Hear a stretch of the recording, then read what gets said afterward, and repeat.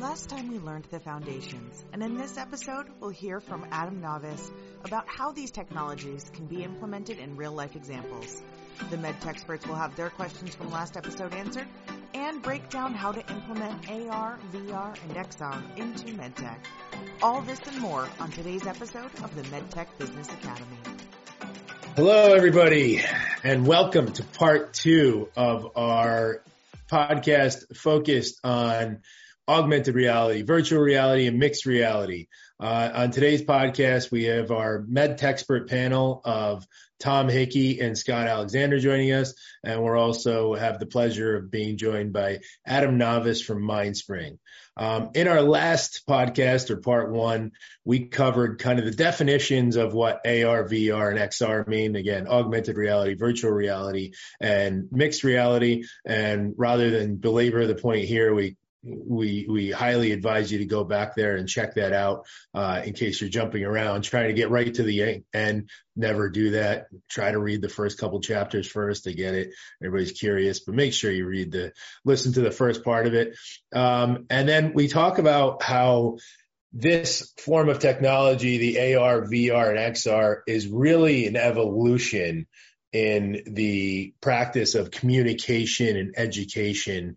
And it's not a new thought. It's just an evolutionary process. And I thought Adam did a really good job of showcasing that timeline and how we arrived and how it's just a natural part of evolution of communication rather than being something that's so intimidating, because we know that many people across industry and in our audience, when you say those terms, it becomes something that seems like so esoteric, so large, yet they aren't really able to understand. But if you do see it as just another form of communication, I think it makes it easier to grasp.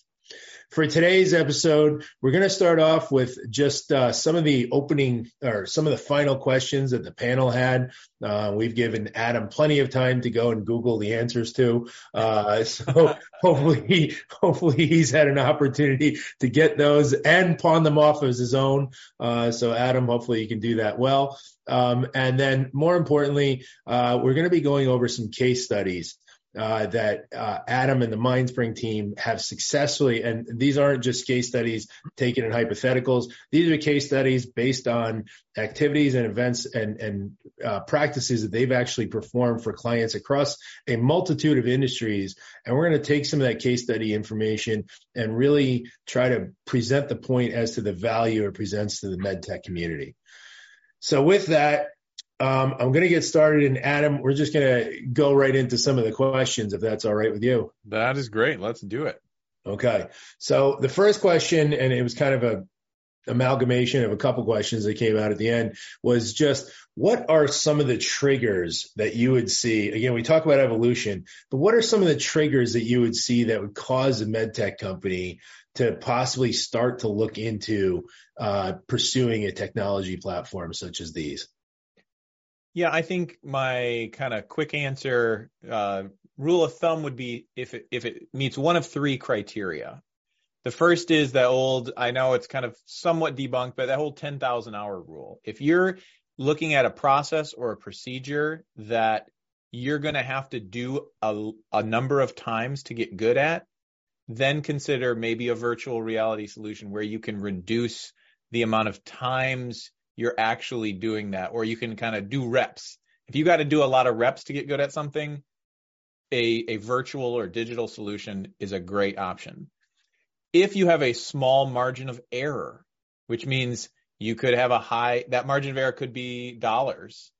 It could be harm to a person. It could be cost to breaking a machine or something like that. So if there's a small margin of error in any direction, doing it virtually is a great way of, again, getting those reps, because you don't want to get your reps when there's a low margin of error. And then finally, I would say if you are working with a product or in an industry where there is a very niche specialization I've seen this across industry. People are getting older. We are losing expertise. There's an industry where new employees are not replacing people as fast, and we're losing expert knowledge. getting a digital or capturing that information, and we'll get to this in the first example, how you capture that information and duplicate it, not just in time, but that can live beyond even the lifespan of the employee and really add value. So those are my three things. If it takes a long time, small margin of error, niche specialization. Yeah, I love that. And it's especially highlighted in this day and age, right? In our industry and across all of healthcare. Not that it's not happening in other industries, but when there's so much of a small margin because of the challenges with labor, right? That 10,000 hours, we're not able to gain that proficiency. And we are not paying any royalties to Malcolm Gladwell for that shout out. I hope that disclaimer allows us to get away from any royalty payment regarding that. But, it's just so challenging to develop that proficiency as efficiently as it was in the past. So I think that's a great point that you draw out. Any thoughts, Tom and Scott? I mean, I think that this is everything that you just described, Adam, is our industry, right? When you think about the fact that it takes a long time to become proficient on certain things, whether it's the use of a certain device or a surgical procedure or a way to treat a certain patient. Certainly true. As we think about margins for error, I could think about countless situations where you only get to do it one time, and being able to do that one time 50 times would be fantastically valuable. And then, Skender, I think your point about training is crucially important. I mean, if we look at the number of, let's just take nurses, right? The number of nurses who've retired since 2020, right? That number is far surpassing the number of folks coming in. And there's a knowledge gap that it takes to go through to be able to get a nurse, a cardiovascular floor nurse, up to speed. So what would it be like to be able to put them in a training scenario where they can see all the things they need to see in an abbreviated period of time and be able to reflect on that with a more senior member of the team to say, hey, you should have done this, or what about that, and expedite that learning. I can absolutely see opportunities for that. But Tom, yeah. I talked in front of you. I was quick. Go ahead. Your turn. No, that's just to build on that. I think you raised some really good points. A couple of things that I wanted to maybe supplement with, and that's, to your point on labor. It's also very difficult if you're trying to bring a new technology into a clinical setting. How do you train on that, right? To try to get a massive amount of time, right, in a classroom setting or a clinical setting to try to train people. You're lucky if you get, 5 or 6 people there for a half an hour. Usually somebody, his phone gone off, or they're getting called to this or called to that. And to get that continuity of training and that continuity of attention is really difficult. The other point, and I think you brought up a good one, Scott, with a number of clinicians retiring, especially nurses. About 15, 20 years ago, I was on the national board of the American Association of Critical Care Nurses. And at that point, they were already calling attention to the number of PhD nurses that were retiring. They were ahead of just the general population of nurses. So you're losing the ability to train the trainers, right? So there's a whole nother category, right, that this is relevant. And so I think there's some really interesting and challenges ahead in terms of coming back to that repository of information. Yeah. Tom, you have some great insight. I have to tell you, Scott's answer just sounded more intelligent. I'm having a problem trying to decipher if that's just because he's wearing a sport coat today. Our audience can't see this, but the sport coat is doing wondrous things for the level of intelligence today, Scott. Yeah, no doubt. Well, I do what I can. Yeah, normally I'm in overalls and have a straw hat on. Yeah, but I don't have shoes on, which is fairly consistent for me. Sport coat's nice. Yeah, Tom, I want to pick up on something you said because the first case study I want to talk about really dives into that transfer of knowledge. And if we can just go into that, I would love to just kind of talk about that. Yeah, let's do it. For sure. We had a client come to us, potential client at the time before they were a client, and had this problem. It was a manufacturer of paper folding machines. Now, I love finding out about worlds in worlds that you never know of. So there's a company that makes machines that fold like paper towels that you'd pull out and there are other companies who buy those machines to make the paper towels. And these machines are massive. I mean, they fill rooms. They're like multiple components, often the size of cars, that depending on what kind of paper towel, is it a roll, is it trifold, bifold, you kind of put these different modules together, and then you have your machine, right? So very niche and very complicated. So now we're hitting two of our criteria. And they said, hey, usually our practice was when we sell one of these machines for many hundreds of thousands of dollars, we have to send our subject matter experts, who there are only a couple of them, on site for 4 to 6 months to train someone in how to use this machine. So you have costs not only of your expert's time, but you have to house them, give them food stipends and all the travel. And there's not a lot of people who want to leave their family or their home for that amount of time, live in a hotel for 4 months. No, thank you. So they said, okay, help us solve this problem. And we said, okay, well, first thing we're going to do is we're going to try to capture that expert's knowledge. And we didn't do that by sitting across a conference table. We didn't even do that by a whiteboard.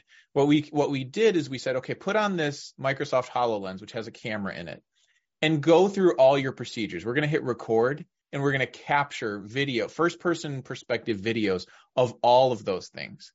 Now, that was great because we had the kind of, you know how, you say, oh, I did this and this and this. But when you actually do it, you actually realize, oh, I actually did it a different way. Uh-huh. So we had video for that could help us structure what we wanted to communicate. But we also had resources that we could then we could put those videos back into the training itself. So what we did is we took the CAD files for all these machines, and we animated them. We created this whole digital twin of the entire process that was animated step by step, that we could give to someone, and they could put on a headset in a big empty room. They could drop a virtual version of this entire machine structure to be trained on step 1, step 2, step 3, with arrows that turned, with points of troubleshooting, of watching the process go from the beginning all the way through the end, so they could start to understand what is this and how they could do it even if they didn't understand, because they haven't even seen the machine yet. This reduced the amount of time to train. This reduced the amount of time the machine itself had to be down. Downtime in manufacturing is everything, right? So if you had to turn a machine off, you start the clock on your dollars just going down. And it was really to know the consistency of information that whoever was getting this training, this is where you talk about consistency of training, was getting the expert source material. The best training you could get was already captured. And then here's where the really powerful experience that happens. So someone came in, they put on this headset into an empty room. They go through the steps. They learn the procedure, working through it. What the hardware then does is when they go to work on this machine, that digital version that we've already created and they already know uses the cameras and the sensors in the hardware to lock on to the actual machine. So now you have a layer of all those steps. So that handle you just turned virtually lines up with the handle you actually have to turn. And it allows you to follow the process of all the way through the machinery, step by step, so that when it came time to sell another machine, this company was able to preload a hardware package, a headset that they gave to the machine, or they gave with the machine, so that they could say, hey, you invested this, you put this on. Someone else could come on, because it helps them not send that expert on the field. Mm-hmm. But it also helped the person buying it to know that even if their trainer left, they still had the headset.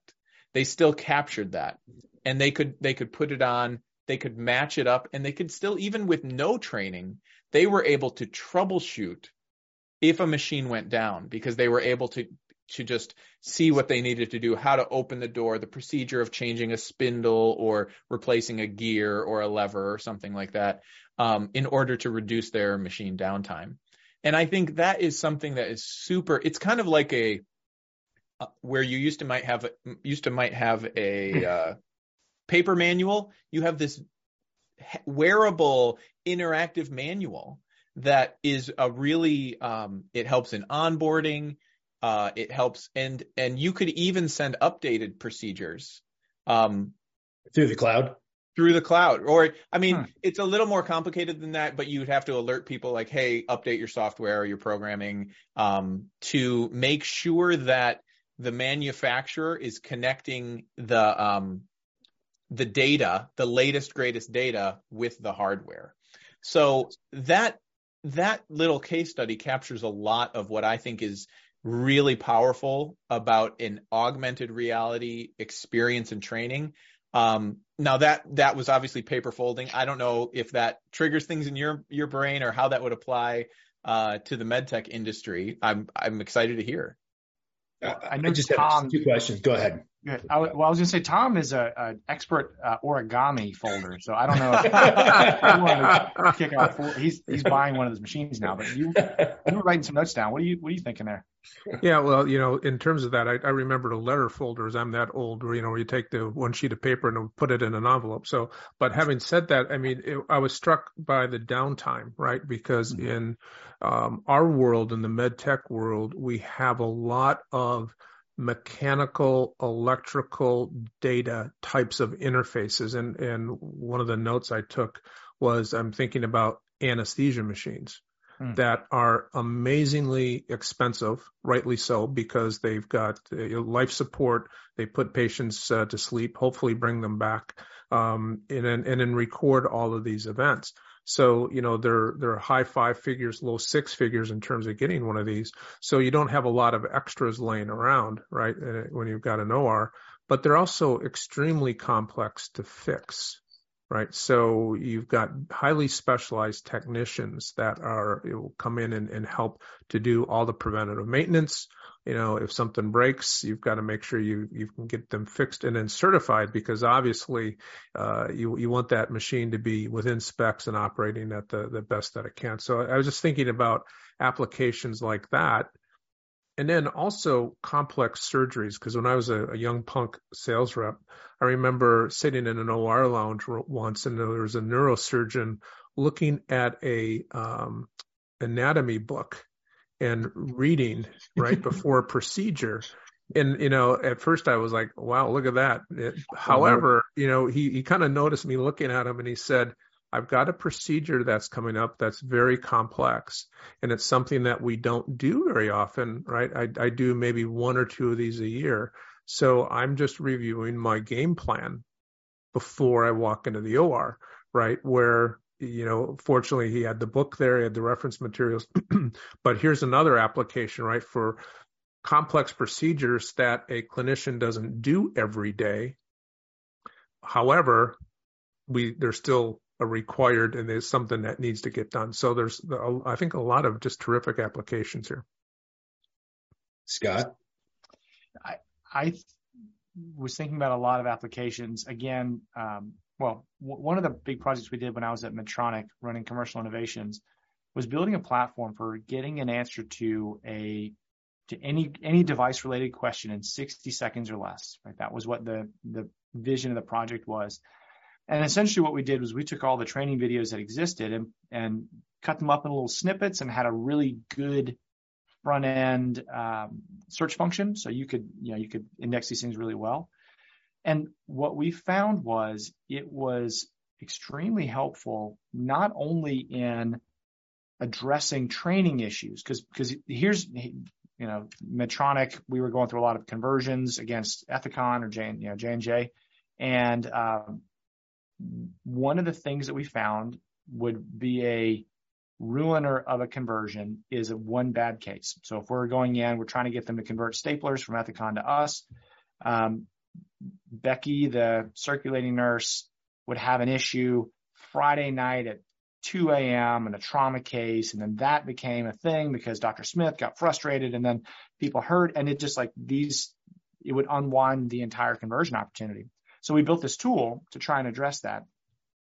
And what we found was kind of two things. Number one, people used it way less often than you would think. But number two, it gave people peace of mind. And so I think about this, if anyone has a conversion-based business, right? You've got to win the whole hospital or you're not winning at all. This would be a perfect application for VR, even if just for the cool factor of people who, I mean, we're still early enough on in VR days that like, it'd be cool. Like I would want to be able to get trained on a device using VR or AR. And so I think that there's definitely an opportunity there. The other thing that I thought about was another project when I was running innovation there at Medtronic in the surgical business are applications like surgical room turnover. So it's funny, if you ever go to, just a little fact for you, you ever go to a peri-op, director of peri-op, VP of peri-op, and you ask them, how long does it take to turn a room over? They're like 15 minutes tops. No, the answer is like 45 to an hour. And it's because you don't have the staff ready. You don't have clear SOPs that people follow and execute on. And so I just imagine an application where your cleaning staff is going to have AR on it and they can find exactly where things are, or during a case, if you're looking for something going to a sterile core, like being able to find that stuff, just the minutes that you could save can make a significant difference in outcomes for patients and for the overall profitability of the hospital system. That's great. Yeah. Yeah, and that actually brings up in a kind of another thing I wanted to talk about, both because I think in our first conversation, our last podcast, we didn't really dive deep into like ROI, and so since then I've been really thinking about how do we talk about ROI, because it's a lot of times we think about it as dollars in and dollars out, but so we had a client come to us, and it's a medical company. But they had a complex labeling machine. So these creates labels through a series of spindles that go back and forth that create labels for things like vaccines or different kinds of things that need to be done in a very precise way with dosages and et cetera. So they told us one woman knew how to set up this machine. And we were like, okay. And so we did a similar kind of step-by-step training to the point where someone could put on a headset and fix this, because this woman was either getting calls and she was not happy because she was like, you guys got to hire somebody, but it wasn't really what she wanted to do. And it was a machine that didn't have to run all the time, but when it did have to run. So when you talk about anesthesia machines or when you talk about other things, I think there's an ROI as like dollars in, dollars out. But I think when it's a low margin of error industry, which MedTech is probably on the top 3 of, maybe nuclear science would be above, but you can't make errors. There's a ROI of inaction, right? You buy a big machine, an anesthesia machine, you think, it'll be fine. And it is fine most of the time, right? You're buying from manufacturers who know how to make their stuff, or they'd go out of business. And yet, like when you talk about that peace of mind, when you talk about what happens when this woman wants to take a vacation, how do you use technology to fill the gaps? I don't think VR, AR, all these things are going to replace training and onboarding. They're not going to replace troubleshooting. They're not going to replace the hands that we all, that we need to use, but they are going to fill gaps, and they are going to have a maybe return on investment is not I'm sure there's some industry term for like safeguarding your that peace of mind that it's sexy. Yeah, we have it, but when it goes south, it's super valuable to have. Yeah, 100%. Tom, you've got something to say? Yeah, I was just going to mention, I like that because I'm thinking about Scott's earlier example when you've got a massive conversion, right? You've got, 12 institutions within an IDN, and you're sending in a team from a compliance standpoint and a checkoff standpoint, right? How do you know that your person that's doing in-service at one facility is exactly the same as the in-service going on at the third facility, right? Or, if you've done, 50 in-services over a day and a half, how do you know that the first one is the same as the last one? I think I touched on that last time. So I see that as a huge application here, just from a compliance standpoint, to make sure that the message was consistent all the way across that full training experience. Yeah. Adam, I'd like to delve into that ROI idea just a little bit further. Can you provide, obviously don't expect you to give an exact dollar amount, but what was the build for the cost of that? And I'm going to ask you that in two parts. I want to know how much a HoloLens is roughly per unit. And then what did it cost to build that module, that program overall? For the labeling machine you're talking about? For the labeling machine, yeah. and or the Tom's origami folding device. So there are a HoloLens. There's new ones coming out, and there's a new I think another version came out. It costs between, depending on $3,500 to $4,500 for a headset. I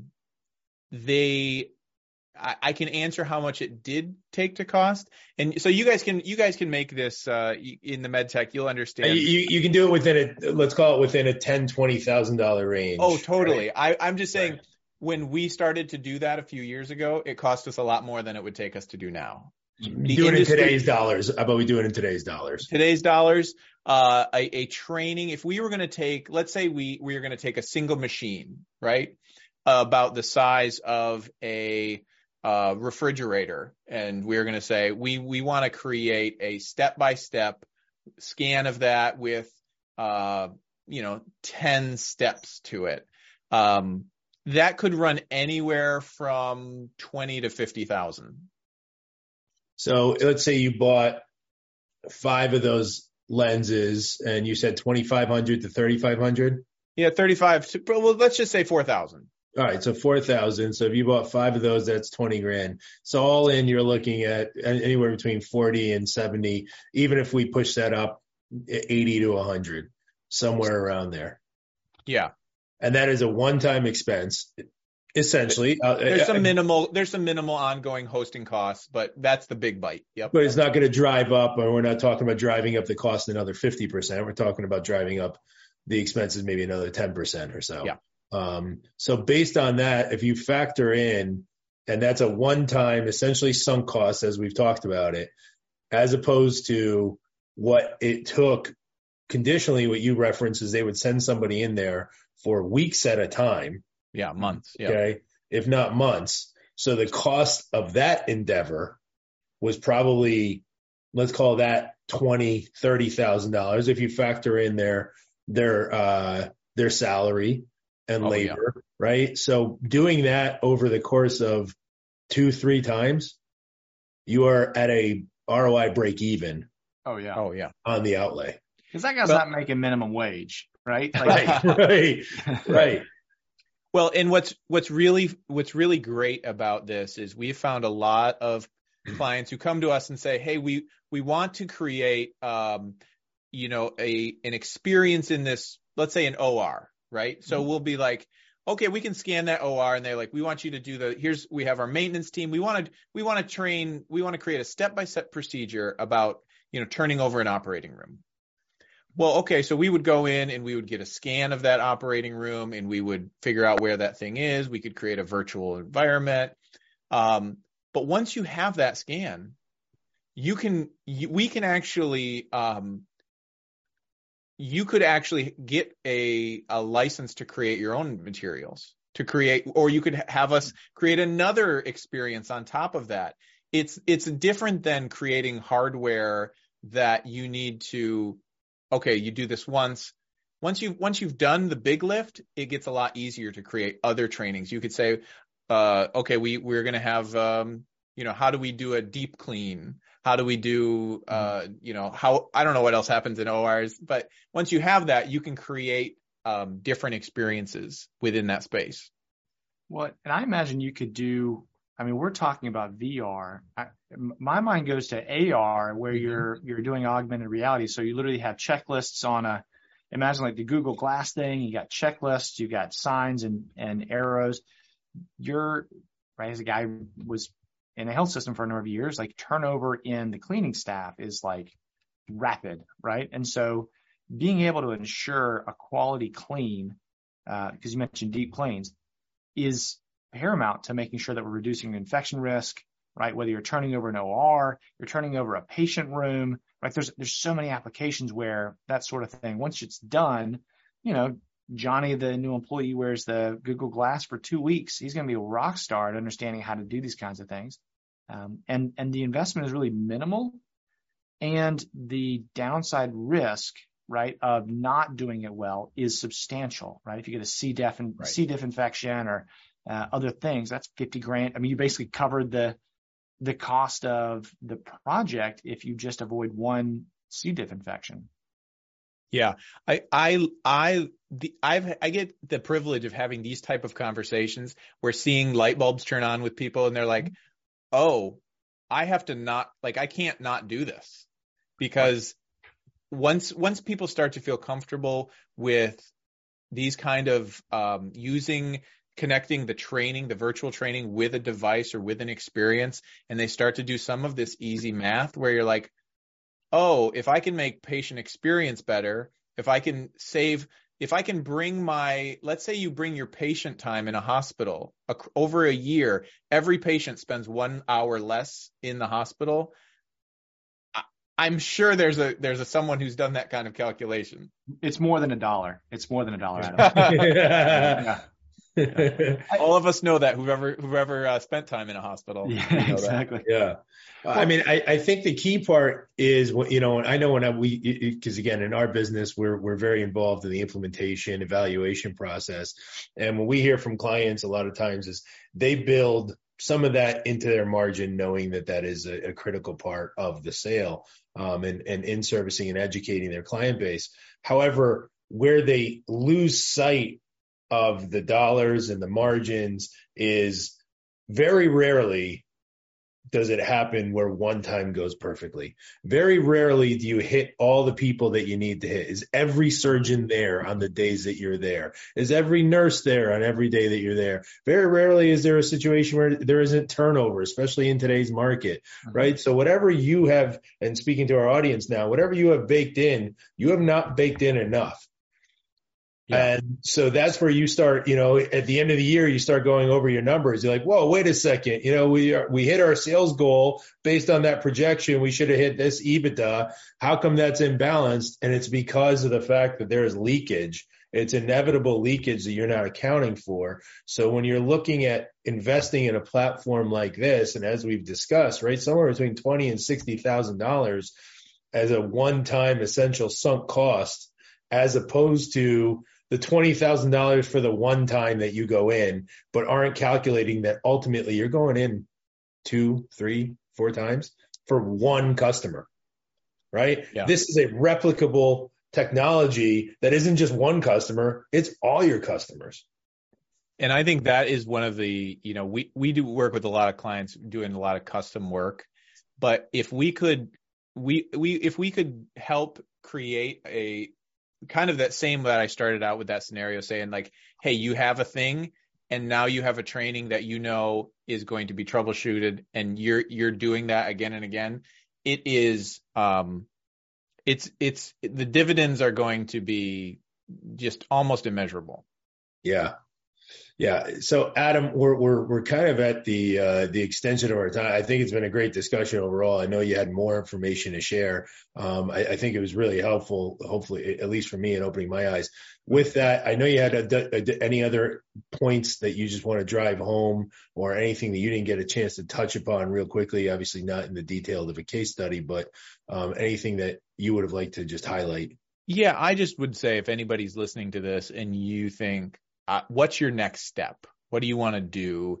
You want to just reach out. I think we can put some, an email or in some way to contact, get a hold of us, and we're happy to have a conversation, right? If you have a specific thing where you want to say, I don't want to, just reach out. We're happy to talk it through. We're happy to, take that next conversation. That's all I'll say. Good. Scott, Tom? I think it's been a fascinating conversation. We've talked about training, and I'm actually thinking about sales process with this as well. Adam, how do we get a hold of you? What's your email? I think we'll make sure that we'll make sure we have the right. I want to make sure we get the right channel set up, but if we can put it in the notes, we'll do that. And okay. I thought it was Justin Bieber fan. 20. Yeah, exactly. Okay, that's your personal one. Got it. Okay. Yeah, no, I don't want to send my personal. Now you gave that away. Yeah, good.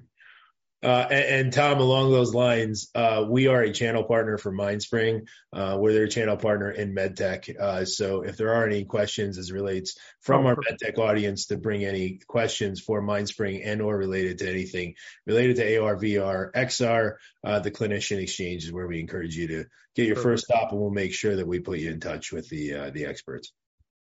Awesome. Excellent. Scott, any final thoughts, questions? Yeah, I mean, this is an area that we didn't even go down, but as a marketing guy, I see so many opportunities to use this for cool marketing. Imagine if you could roll into a surgeon's room or your office, you're like, hey, by the way, you want to try a VR headset and see a, really rare procedure that you don't get to do very often. And by the way, here's our product being used in it. I mean, I could only imagine the kind of opportunities for conversations you could have with something like that. So, I'm really intrigued by that application. Over and above the training piece, I think there's a huge sort of sales and market growth perspective that we haven't even delved into. So that's kind of neat. Yeah, it's definitely a coolness factor that goes with it.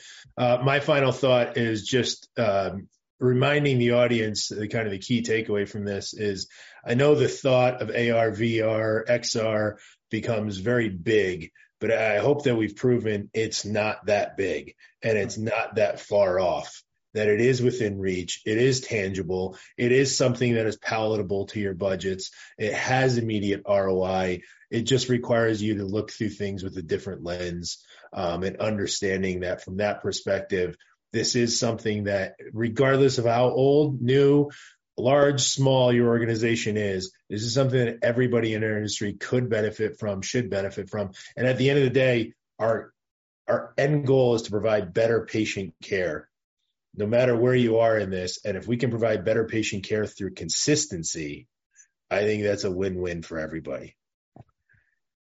So with that, Adam, I want to thank you for being a guest on our 2-part series. Thank you very much for taking the time. We really appreciate it, and hopefully we'll have you on again as more questions come on from our audience. It's been a pleasure. Thank you. Terrific. Well, thank you, everybody. Bye. There are many applications of AR, VR, and XR that we learned today, such as the ability to gain efficiency on replicable activities. Utilization for consistent training, especially valuable in light of the critical labor shortage. Unlock potential for sales and marketing growth.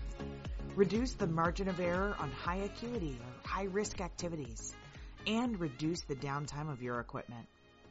Thank you for listening to today's episode of the MedTech Business Academy, and we look forward to having you here next time as well.